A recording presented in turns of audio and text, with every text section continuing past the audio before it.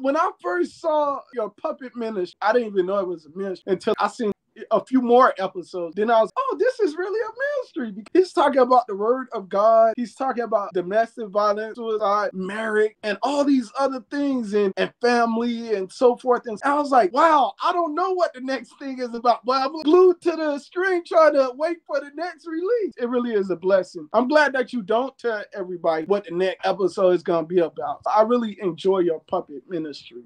I wish that you could actually take it further and put it on Instagram or Facebook. But let me tell you like this: they ain't gonna know. You're not gonna know yet until see the way that I'm gonna do it is it's not gonna be done until the 21st. I'm gonna use it on my grandfather's birthday. Okay. I'm gonna Okay. use see what I'm gonna do is I'm gonna do it on all platforms that I have. Okay. Okay.